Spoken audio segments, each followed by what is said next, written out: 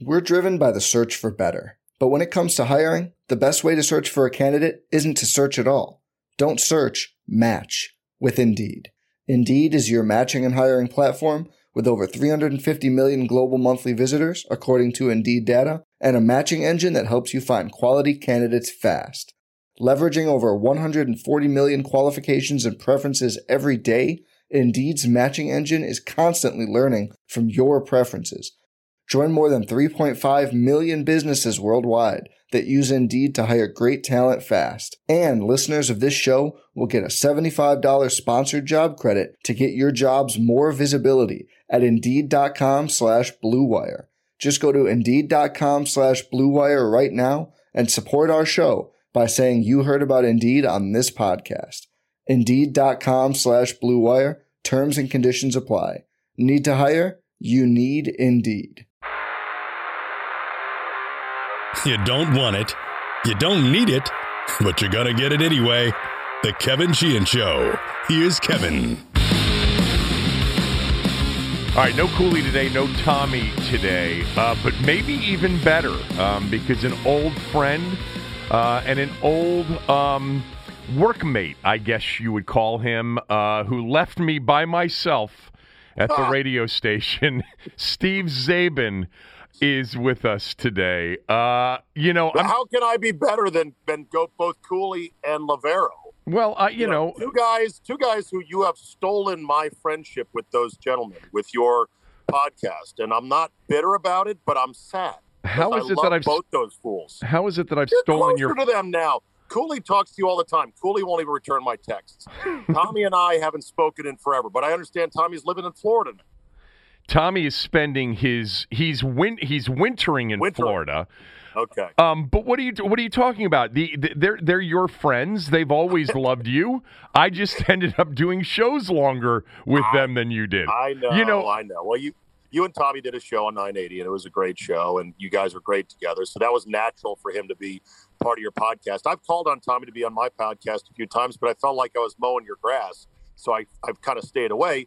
And it's great that Cooley is doing stuff with you. And I kid that Cooley doesn't text me back. Cooley doesn't text a lot of people back, but that's okay. Well, sometimes he doesn't have a phone to receive the text because he tends to lose it every once in a while. But I would never care if Tommy went on your podcast. Czabe has his podcast too, the Czabe We all have podcasts. We all have podcasts. But, it's very funny because Tommy and I don't know if it was yesterday's show or maybe last week. It could have been 3 weeks ago at this point. I'm losing track of time. But, we were talking about old Dennis. Remember our program director, Dennis? Program director. Dennis, last name, I forget. Nice fella, in over his head like most PDs. Yeah. Dyed his hair white. We called him Frosty behind his back. That was mean. Yes. We called him Frosty. Dennis Glasgow. And by the way, if Dennis hears this, Dennis couldn't have been nicer, and he tried his best. But, you and I think, always felt the same way, and that is that a program director in a big market sort of needs to really know the market and maybe even be from it. And Dennis was not anywhere near from being here. But the reason it came up the other day is, and I don't know how we got into the conversation, but when Tommy became Tommy, he became Tommy being a part of the sports reporters with you and Andy. And, I became a huge fan of Tommy, listening to Tommy do the sports reporters with you and Andy. And actually, there were a lot of people that I loved. I loved Naki and Tommy the most. And Dennis came to me and said, because Doc I was doing the show with Riggins. Then when the station came back and merged in the whole thing, they put me with Doc. Doc and I did, a tumultuous 18 months with each other. We love each other and love each other to this day. But then they put Doc with Coach Thompson, and I was doing solo middays. And Dennis comes to me and says, is there someone you'd want to work with? And And to be honest with you, I said they're basically two people. I'll work with, Naki or Tommy. And I didn't even know Tommy that well. And he said, well, I'm glad you said that because we just did a deal with the Washington Times. So they're going to pay Tommy's salary. And that's the way Tommy and I kind of came together. But over the years, old Dennis, like when Tommy and I were doing the show and whatever, if the show was doing well, Dennis would take credit for it. And you know what? Yeah. I'll give him credit for it because there wouldn't have been much credit to give him anywhere else. At least there's that. Yeah, that's what program directors do. Yeah. Look, Dennis was a lot better than one of the clowns that came behind him, who basically never showed up to work. Yeah. In fact, I believe your boy Laveros called him the ghost because he literally was more rumor than fact. He was never there. He was, and remember what his claim was. His claim was he wanted to be in his car listening to the shows, but he was never there. Oh God! And remember, and he is currently a PD in California, at a major market, And this is the way the business works. And you have to then, as talent, dance to the tune of whatever dumb shit coach as PD they put in there, knowing that your ability to feed your fucking family in this business depends on you swallowing a whole lot of pride to deal with some very marginal people. Now, there are great program directors that do come along, and you cling to them and hope that they stay forever. They don't, because if they're good and they're smart, they leave, like Dennis Gilbert. Dennis Glasgow. Not Dennis Gilbert. Yeah, Bruce Gilbert was our CEO, who we both liked, and everybody liked Bruce. Yeah, but he was a program director before that. Then he rose, like anyone good enough to escape the PD ranks, ends up being, and I should be very careful, because my PD in Milwaukee, Tim Scott's a great guy. He's the PD. He's also on air. He does post-game stuff. We get along great. He gets it. He's one of the rare ones. But generally speaking, you're right. They're pretty useless. Well, I mean, CJ obviously was not only a good PD, but he was our good friend, and we were all very close to him. And if I had to count the PDs, I'd say I had 3 good ones and 10 asshats over the years. Well, Gary Braun's, when Gary Braun of the Tony Kornheiser radio show, Gary's become a really good friend of mine over the years. Gary and I did the Riggin show together for a couple of years, which I actually really enjoyed. And Gary, I'll never forget Gary's line, and I was very new in the business. He said, let me just explain something to you, given the your background of not being in this business. When you get to management, C-. Basically, C-. And you know what? That really did hold up as very true over the years. All right. How much do you miss doing your show? A little bit. But you got to understand. You got to understand something, CJ. CJ, I called you CJ. You got to understand something, Sheehan. I miss every day with Scott and Solly dearly. That was the show.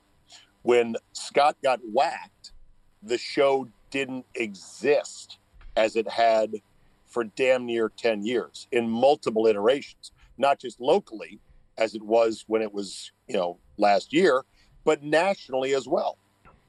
So my enthusiasm to do the show without Scott was very, very low.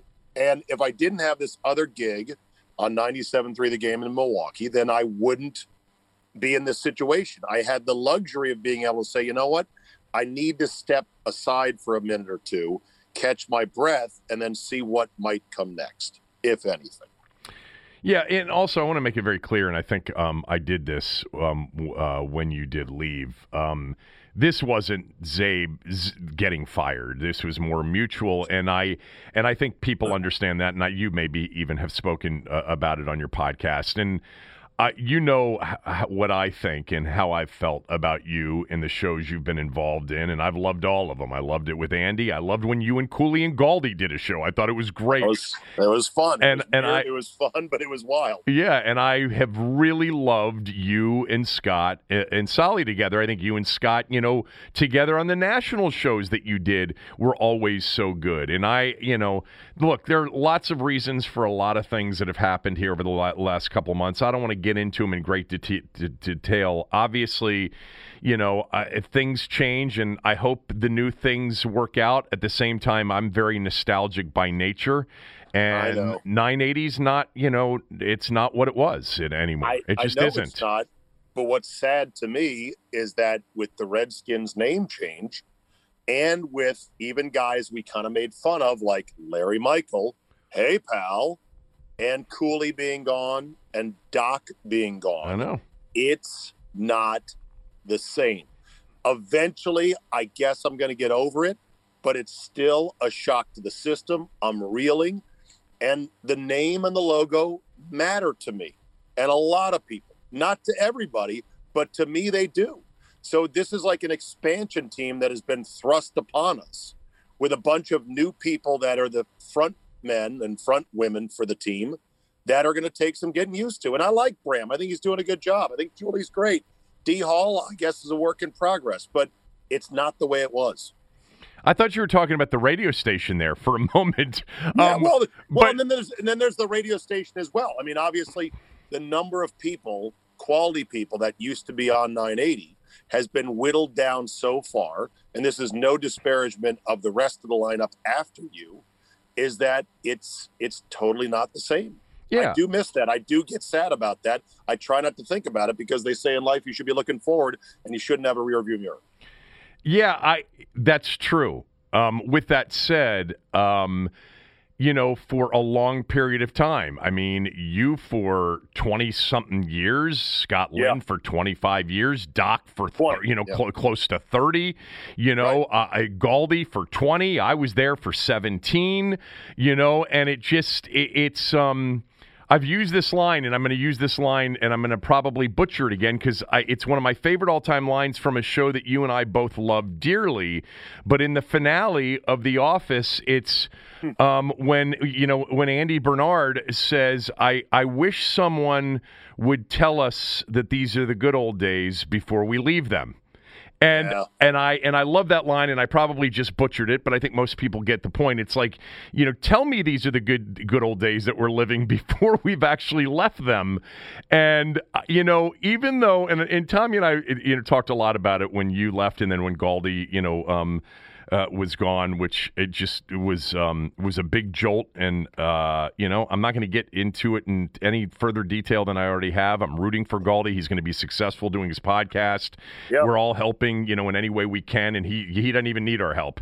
But it's just one of those things where, it was sort of like being a part of a club or a fraternity. We all didn't get along all the time. We didn't spend a lot of free time with each other, but there was this connection with the city and with sports fans in the city over a long period of time that develops in a situation like that that I think sometimes we you take for granted until it's over. Agreed. The sports reporters was the most fun I've ever had doing radio, and I loved it every single day. The fact that there was a new, fresh blood third person in there every day, and guys like Lovey and Naki who quickly learned that this is pro wrestling. Okay, you give a bump, you take a bump, you get bloodied, you get over with the crowd. You don't let your personal feelings get all hurt because we're men. We're talking about sports. Deal with it.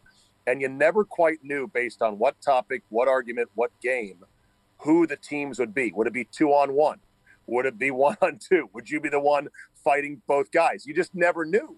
And that was the most fun about it. And I still think that would be a great format for a sports radio show in a major market like DC. But it requires a program director who says, I'm going to assemble that. I'm going to hire the people who can do it, as you like to always say, and have a little bit of money and not be so effing cheap and pay a third guy to come in on a daily basis and not say, well, we don't have any budget for it. That's the reason that type of show doesn't exist. Too cheap, and people just don't seem to have the vision for it. How's the show in Milwaukee going?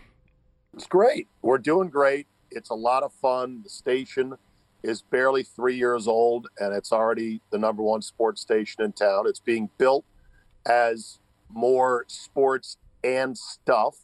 So it's not hardcore sports, which I think is smart to be able to insulate yourself from the times in which the local teams are in the crapper And right now, Milwaukee and Wisconsin, they're riding high with the Bucks and the Packers, but that can change in a heartbeat.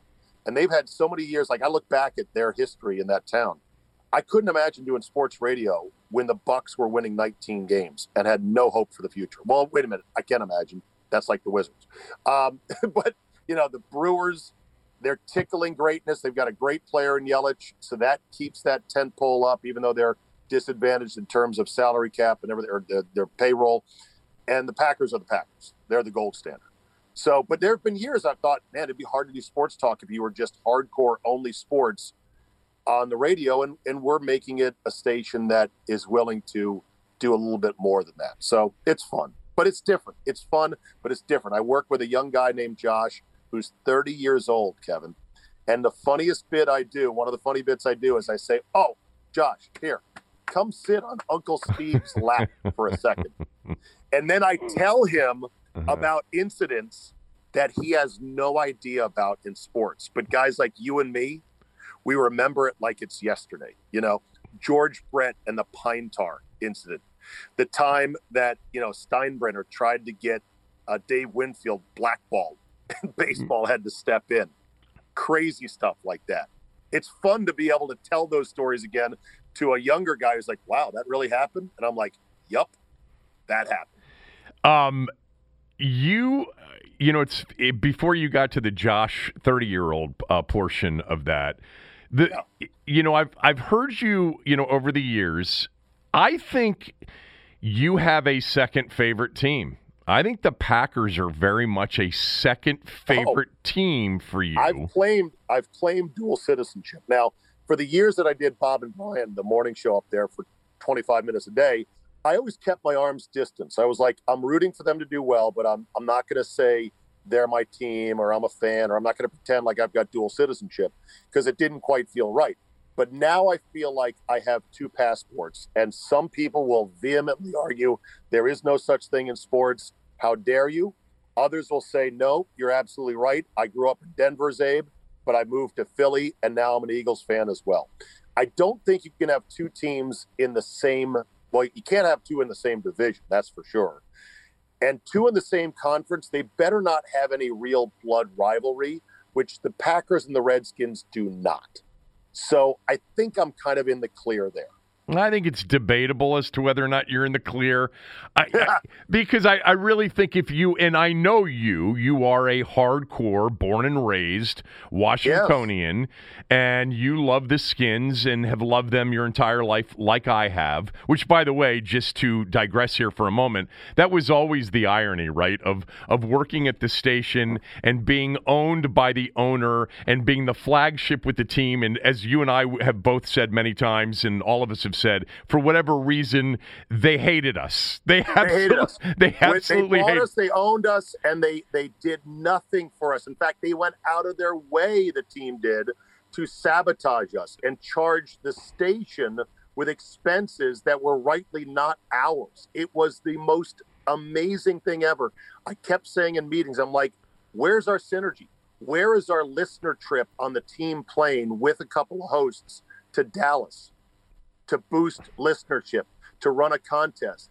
Oh, they don't want to do that. I'm like, you own us. Start leveraging it, you dumbasses. Well, I mean, real quick. Well, what I was going to say before I get to Tony Wiley here in a moment, what I told Tony Wiley for 3 or 4 or 5 consecutive years is that the irony of the relationship, the antagonistic relationship that we had with the team as the flagship and also, owned by the owner, is that every single person on the air wanted them to do well. You were a diehard fan. I was. Andy was. Galdi was. And then, of course, they had all the former players. I mean, was Tommy a diehard fan? Was Tony a diehard fan? No, but they had been in the market forever. I can remember saying so many times to people that I would talk to out there, what am I missing here? Like, you guys think we're out to get you, and the opposite of that is actually true. Not only do we want you to win, we need you to win. It'll be so much better for us. Right. But I remember, that's the hallmark. That's the hallmark of a franchise and an owner that is not self-aware. When they were doing crappy stuff, Can I swear on this podcast? Of course you can. When they're fucking up and doing dumb shit, it's our job to say that. And they did a lot of dumb shit, and they fucked up for at least 15 years straight, okay? We have to say it. It doesn't mean we're happy about it, but we have to say it. Our listeners are our customers. You can't bullshit the customers. They see what we see. So when you're not self-aware, and when you don't think it's your fault that you've been fucking up, you're going to turn outward and blame somebody else. And so they blamed us. 100%. The lack of self-awareness in that organization for as long as they've had it is incredible. And we'll get to Ron Rivera and your thoughts on him and the team here in a moment. But I was just going to tell you that you probably remember this, but there was like a 3 or 4 year period in a row where in August or, right before the season or training camp started, Tony Wiley, who was the head of PR, would come to Rockville and he'd walk around and he'd ask each one of us individually, hey, what can I do for you? And I got to the point where the last 2 or 3 years, I said to Tony, you're not going to help me. You don't want to help me. I don't understand why you don't, but that's beside the point. Here's what I would ask from you. Don't help anybody else. You don't help us, but don't help them either. Don't help our competitors either. Because to be honest with you, we don't really need you, but we don't want you to then side with the competition. Which, by the way, the competition had issues with them too. Right, yeah, they did from time to time. I assume you've watched all the Curb Your Enthusiasm episodes. Yeah, of course. Remember the episode where Larry David loses Jeff Garland's tickets to the Lakers because he stuck his leg out. Yeah. And he's trying to apologize. He's like, I lost my tickets. What are you doing? Yeah. And Larry David says, well, can I do anything to help? And Jeff Garland says, yeah, buy the team. That'd be a help. I feel like with Tony Wiley saying, what can I do to help you? The only answer is, how about you win? That'd be a fucking great idea. No doubt. Start winning big. 11, 12, 13 wins in a single year. That's all we really need. We'll do the rest. You know what? It's so true. And it's funny because, we've both and all of us sort of felt, the what I believe to be in recent years, a significant minority of Skins fans who would get very upset when you were overly critical. Well, I mean, those were the 7,000 that were showing up at FedEx Field the last time you could actually go to games. I would just think to myself, what are you watching? But more importantly, to your earlier point, we've been in a medium where the owners didn't understand this. They never understood this. Where if you're not honest about the way you feel, you'll have nobody that listens. I mean, look. Right. I remember saying, we can't do Larry's show on long-form sports talk radio. No. Well, then no one will listen. Nobody will. Right. But if they had just won, look at Boston and the success of the sports talk radio stations in Boston for so long with all the winning teams. It would have benefited everybody had they been a winning team. Anyway, one of the big misconceptions is that bad is good in sports radio. Oh, the team stinks. I bet you got a lot of callers, a lot of angry callers. Yeah, it's good for the aggrieved minority that still gives a shit about the team. But otherwise, it's bad for ratings. If a team is good, the ratings bonuses fall out of the sky. You take your hat off, turn it upside down, and collect them. I've seen it. I've known people in these markets, and that's what every radio host in sports wants. So back to Wisconsin just for one last moment, and then I want to move on to some other things. You're doing, I guess, more of what we would call, I guess, a guy talk show. Yes. But do you have to really know the teams? Like, do they know that you don't know Bucks history or Brewers history, or wait a minute, I'm learning, man. The power sweep? I mean, do you Lombardi it every once in a while? I mean, because really, to this, to do it well, especially in a market that really cares about its teams, or at least one of its teams, you can get sniffed out as a fraud if you don't really know that team. Well, I don't ever try to present as if I know something that I know you wouldn't. Yeah. Right. So there's that. And I just I trim my sails to talking about what I know and not pretend like I know more than I do. But from a historical standpoint, you're right. I need to keep on digging and grinding and getting caught up to speed on the history of the team. Now, again, I've been in the market prior to the show for 24 years. So it's not like I was completely foreign. But, the Bucks have been so bad and irrelevant for so long before Giannis came along that it didn't really matter. They were a complete niche product all along. And similar to the Brewers. Brewers had so many terrible, irrelevant years, and they've hooked into a kid who's hard to believe.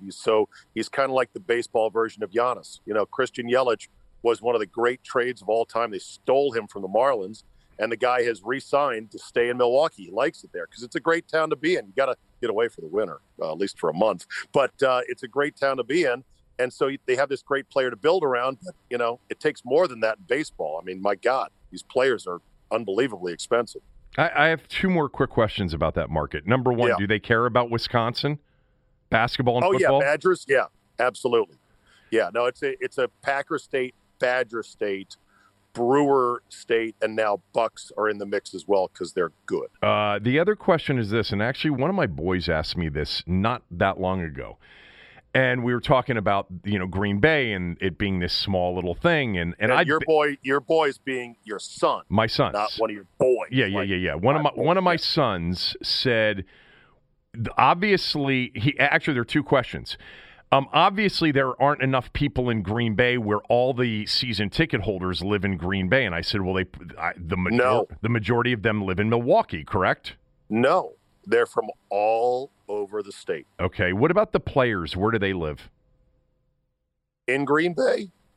They will live. The ones that know they're going to be on the team for at least a few years, they buy a house in Green Bay. Let me tell you, you can get a lot of house in Green Bay, Wisconsin. Sure you can. For a very modest price. And some stay after they're done playing. We have a guy, John Kuhn, former fullback for the Packers. Right. Lives in Green Bay, does stuff with the team. Kuhn you'd love to meet him. He's very much like Cooley, but he's got a little bit better software. He's not quite as flaky, but really knows the game and is able to explain it well and in every person kind of a way. He's got better software. Yeah. I don't know. I think that's not a compliment. With that said, we would both say that maybe Kuhn's total IQ isn't anywhere near Cooley's because Cooley's got a pretty high IQ. You know what? Both guys are exceptionally smart. And Cooley is let's just say Cooley is more eccentric. Yeah, well, he is that. All right, some Washington football talk right after this word from one of our sponsors. We're driven by the search for better. But when it comes to hiring, the best way to search for a candidate isn't to search at all. Don't search, match with Indeed. Indeed is your matching and hiring platform with over 350 million global monthly visitors, according to Indeed data, and a matching engine that helps you find quality candidates fast. Leveraging over 140 million qualifications and preferences every day, Indeed's matching engine is constantly learning from your preferences. Join more than 3.5 million businesses worldwide that use Indeed to hire great talent fast. And listeners of this show will get a $75 sponsored job credit to get your jobs more visibility at Indeed.com/Blue Wire. Just go to Indeed.com/Blue Wire right now and support our show by saying you heard about Indeed on this podcast. Indeed.com/Blue Wire. Terms and conditions apply. Need to hire? You need Indeed. Czabe is with us. I've got a couple of Washington football-related questions/topics. I'll start with this because it's the most timely. How will Alex Smith be remembered? By me? Yeah, by you. As an absolute stud and a tragic figure who would have really made some hay in this town if he had stayed healthy. Really? I will remember him with the utmost of admiration. Now, his GQ article, a little bit of a revisionist history. I think he's grappling with the reality his career is likely over. I think he feels hurt by what he perceives to be a lack of loyalty or appreciation for the incredible journey he was on to come back and play. So I get all that. And I would let him vent on that. But I will remember him fondly. Guy's amazing. What he did was amazing. If he didn't get hurt, what do you think would have happened? They would have been a regular playoff team. Really? Yeah. I think there's no question. He would have been as good as Kirk, if not better in some ways.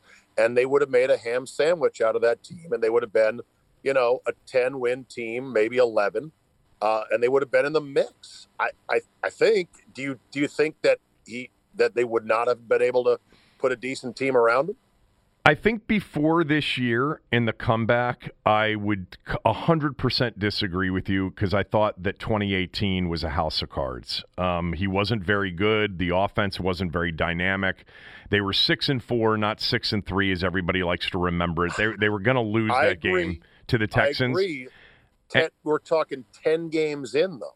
Yes, and I think you wrap around to a whole nother offseason. Maybe you change coordinators.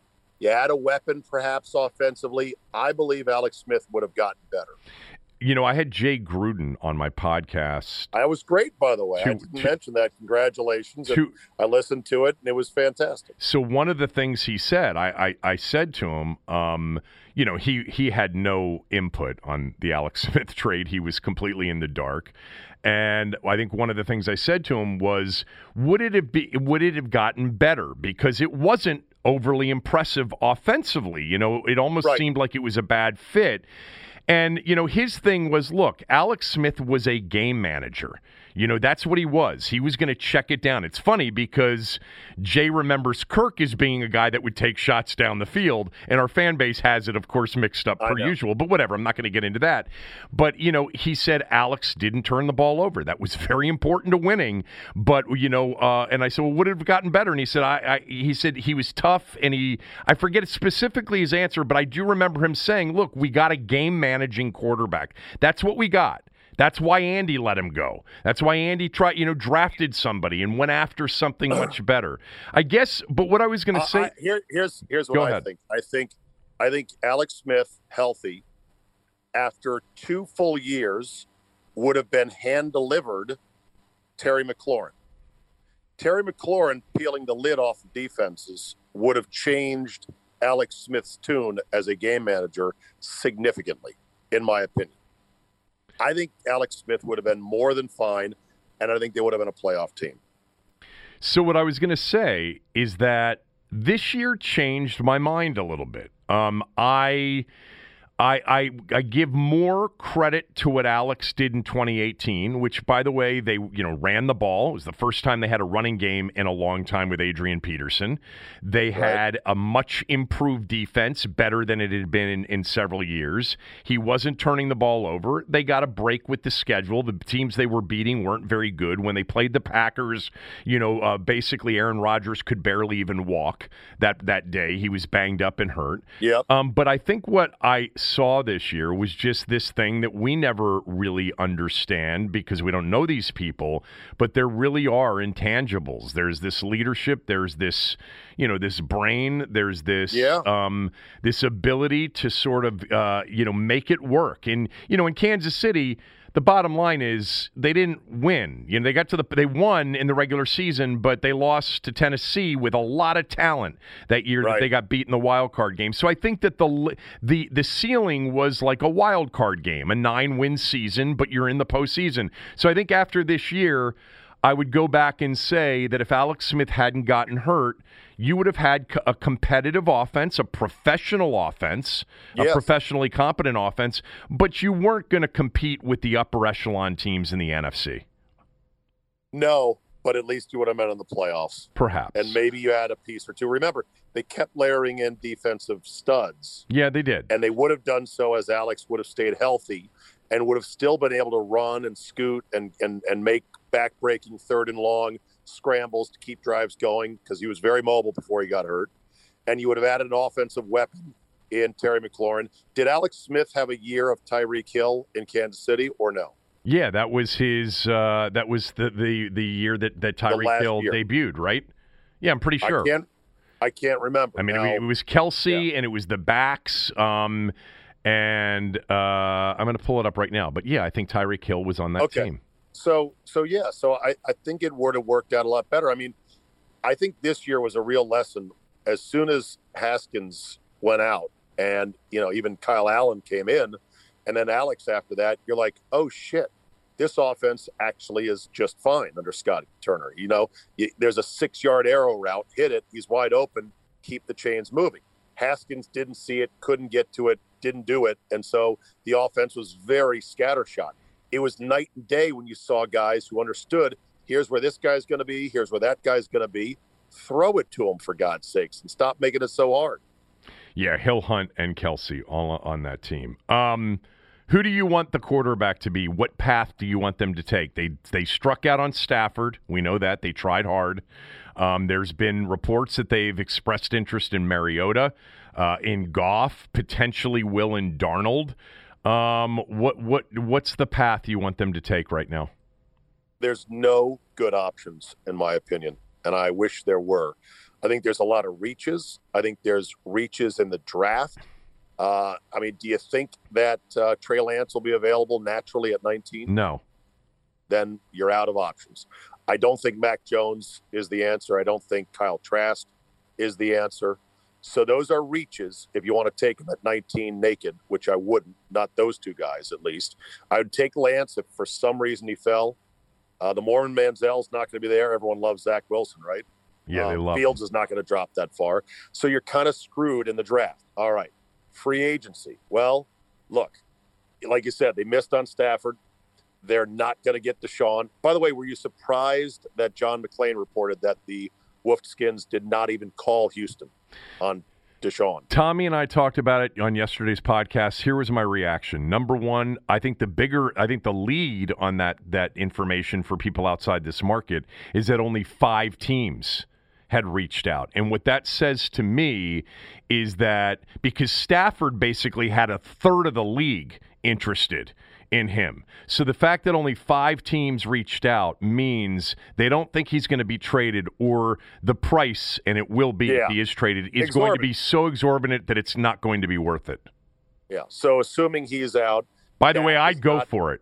I would absolutely go for it, and I'd give up anything to get him. Wait a minute. Yeah. Your firstborn son? God, you know what? I really like him.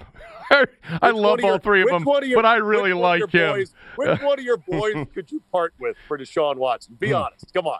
Okay, let's think. For Deshaun Watson, I have to be assured that we're going to win a Super Bowl with Watson, but one of the no, I would never do that. I would never do that. All right, you never know. Let me throw out some. So you're saying 3 number 1s and a warm body. I said 2 number 1s, 2 number 2s, and I would give up Chase Young for Deshaun Watson. I would. You're fucking crazy. Whatever. What the hell? Well, what are you talking about? Do you know if they had Deshaun Watson, how many wins would they have had last year with Deshaun Watson and without Chase Young? I'd say 11. I don't know. I'd say 11. You know what? You're acting like Chase Young is some kind of expendable addition. No, I'm not. Defense. Actually, you know what? Let me preface it with A, he's my favorite player already on the team. B, I think how can you put him in trade, then? I think he is the most talented and biggest upside player we've had since Sean Taylor, but at a more important position as a pass rusher. With that said, Deshaun Watson is an elite quarterback. Yeah. Well, look, how come they didn't win more games with Deshaun Watson this year? The franchise was ripping at the seams. At the seams. All right, so they were a one pump chump in the playoffs last year or 2 years ago when they were not a complete disaster. They won They won a game, and they won a game. They beat Buffalo, and then they lost. Then Deshaun Watson looked like shit the next week. I mean, I like Deshaun Watson. I think he's really, really good. I wouldn't put great on him just yet, not even lowercase great. And if you give up 2 1s, 2 2s, and a stud in Chase Young, I say that's too much. Would I give up a first? Would I give up 2 1s, a second, and say Daron Payne? Now we're in the ballpark. It's still a tough deal for me to make, but I can't go more than that. I can't go 4 assets and the best defensive player we've got now and a guy who's going to be great for 10 years. Who would you give up Chase Young for right now, quarterbacks in the league, if they were available? along with the 2-1s, the 2-2s. Patrick Mahomes. Anybody else? Josh Allen. Okay, so what we're disagreeing on is the player. I guess so. Because and that's fine. Hold on. I wouldn't give him up. Well, it depends on how many other picks. I mean, a straight up Chase Young for a top flight quarterback is an easy deal to make.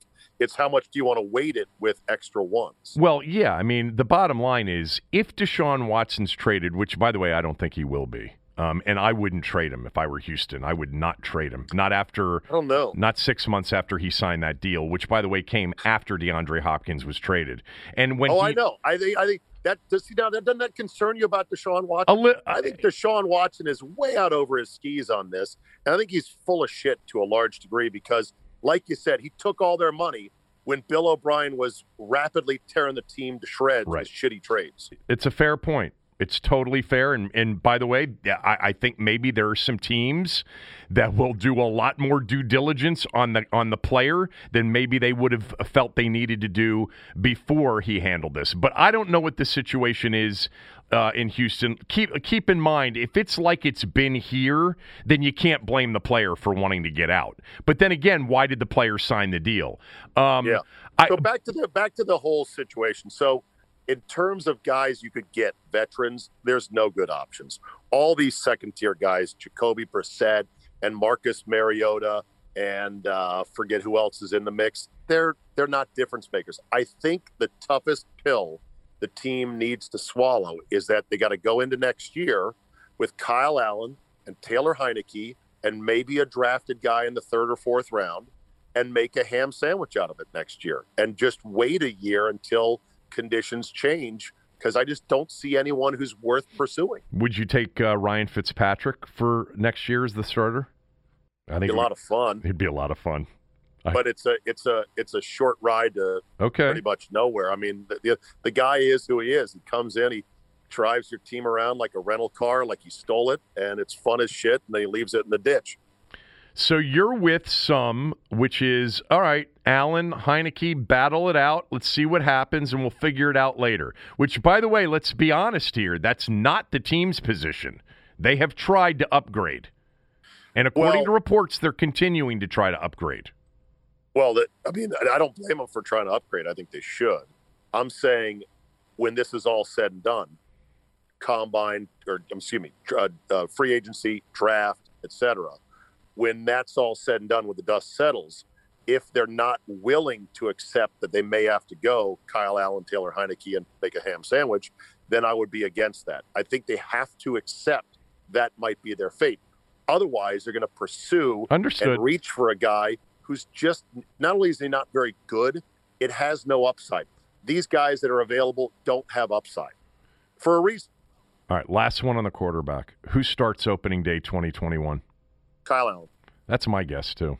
Yeah. And I'm okay with it. I kind of thought he was a bit overrated as a little shrimpy McTry-hard runaround guy. But, again, I'll take it over Dwayne Haskins, who didn't know how to get the ball to guys who are wide open, or Alex Smith, bless his heart, who's out there on one half-eaten chicken leg of a wing. One more subject with Czabe, and it is, will our owner at some point in the near or distant future not be the owner anymore? Right after this word from one of our sponsors.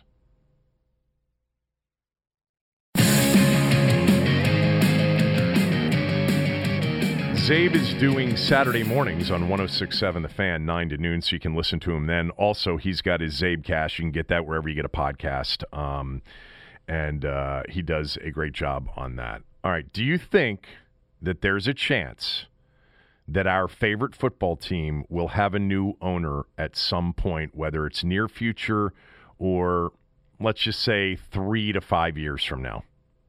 It's the biggest dream any of us who are tired of this current ownership group have ever had. And I'm trying to temper myself and reduce my expectations so that I am not heartbroken. I think there's a chance. I think it's real.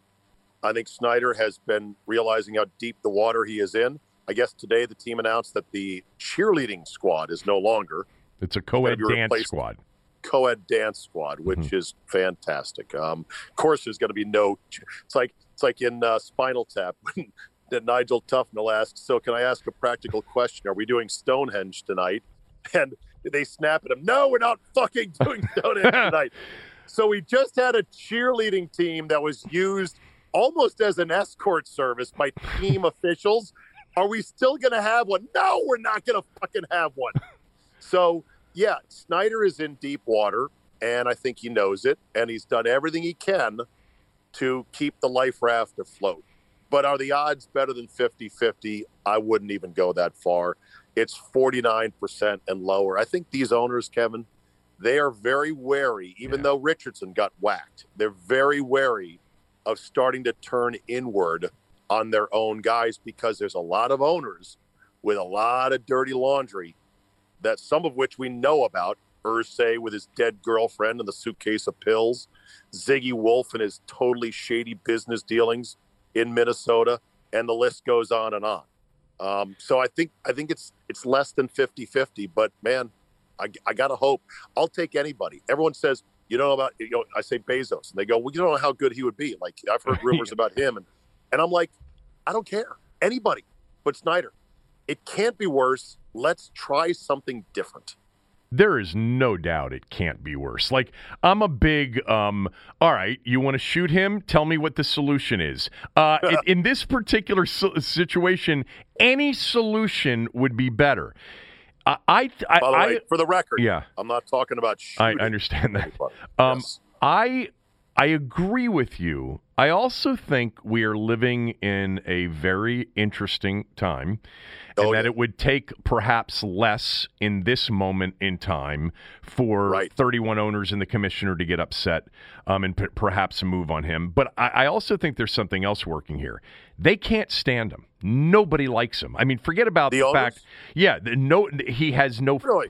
Nobody likes him. The commissioner can't stand him, and this is an important market for the team, and he's embarrassed them. Okay, well then that makes me more hopeful. I always thought that for whatever reason, he wasn't as disdained amongst the billionaires. Woody Johnson apparently is the only one. Jerry tolerates him, but people tolerate Jerry too. Yeah, that's true. He's not considered to be certainly any sort of influencer among owners, and this market, he's embarrassed the league, and it's a very important market. And by the way, Zabe, if he does sell it, or if he was forced to sell it, it's such a lucrative opportunity. This team in this market. That's why the franchise was valuated at whatever it was in Forbes. People said, how can that be? The team's got a shitty stadium. They had to flush their historic name. They haven't won anything. And I say, no. Valuation is based on what it would be with an owner who knew what the fuck he was doing. Yeah. In a market of this size, resources, everything. And that's why it's a $3.4 billion toy that I would love to see somebody else own. I think the investigation, and your boy Tommy wrote about this in the Examiner, the investigation. The Examiner. That is great. Sorry, excuse me, the Times. Yeah. You said Tommy, right? Yeah. Yeah, Tommy wrote about it in the Times. Might as well be the Examiner. Go ahead. I'm so sorry. The Washington Times. and the whole the Beth Wilkinson investigation is the big bullet that Snyder has to avoid. But the other thing that's lurking is Snyder has no friends and no juice in the DMV area. None. So he's having a hell of a time getting a stadium built. Who could get a stadium built, not just with his money, but with his connections? Yeah, Jeff Bezos. Mr. Bezos. So in other words, would they call him Mr. or Jeff? Mr.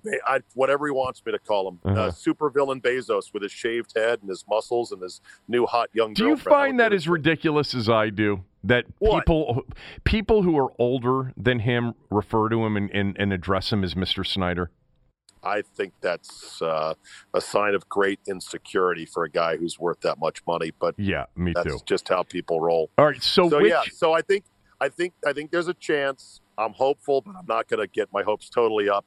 And I'd take anybody, including Bezos, because he'd at least get us a stadium that's a good stadium where it needs to be, not some piece of shit that repeats the mistake of Raljon and FedEx Field somewhere on the fringes of the market. Because the stadium's going to be with us for 30 years. So it's got to be right. It's got to be the right size. It's got to be the right design.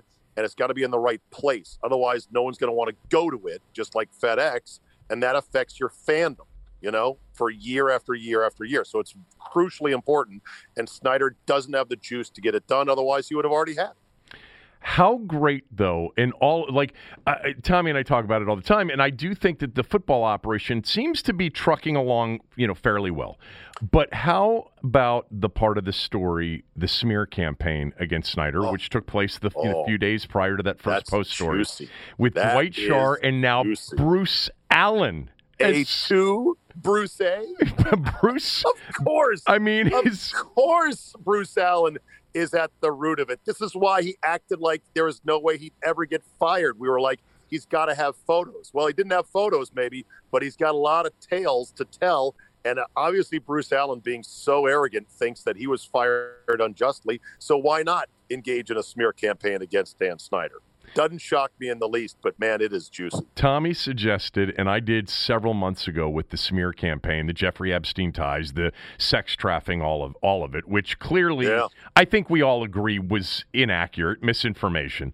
Right. Is there any way that if this stuff really comes out and we find out that there was this elaborate scheme to totally defame him, that he could be somehow a sympathetic figure? Oh, God. In a moment, anyway. I don't know if he'd be sympathetic, but he may be emboldened. He may be empowered. Oh, I think that's why he's digging in his heels right now, even more so. Well, he doesn't want to lose the team. I mean, I've had some people that aren't really sports fans say, why would a guy like Snyder care? He's bought the team for under $1 billion. It's worth 3 times that. Just go ahead and sell it and be done with all the headaches. And I'm like, and then what is he? And they go, well, what do you mean? I go, what is he? Well, he's rich. And I go, yeah, he's a rich asshole with a boat that nobody knows, nobody cares about, no standing, no social no circles. Tom Cruise, no George Clooney, no Matthew McConaughey. Exactly. Last one. Ron Rivera after 1 year. Believer or not? He turned it around on me. I was shaking to the core early on when he's taking knees down only 2 scores in the final 6 minutes of the game, saying I don't want to get anybody hurt. But I'm more bought in now. He definitely held it together throughout the year. Tremendous personal story and courage to fight through his cancer treatments to coach like he did. But I'm also not delusional. He was what he was in Carolina. You talk to anybody, which I'm sure you have, who's covered the Panthers under him, and there are underwhelming moments to the Ron Rivera experience. But he's as good as we're going to get for some time, and let's wish him the best. I just hope that Snyder continues to be occupied with other stuff. I think part of the reason this year ended up so well was that Snyder is literally fighting for his own franchise and his own life as an owner, that he didn't have time to start meddling around.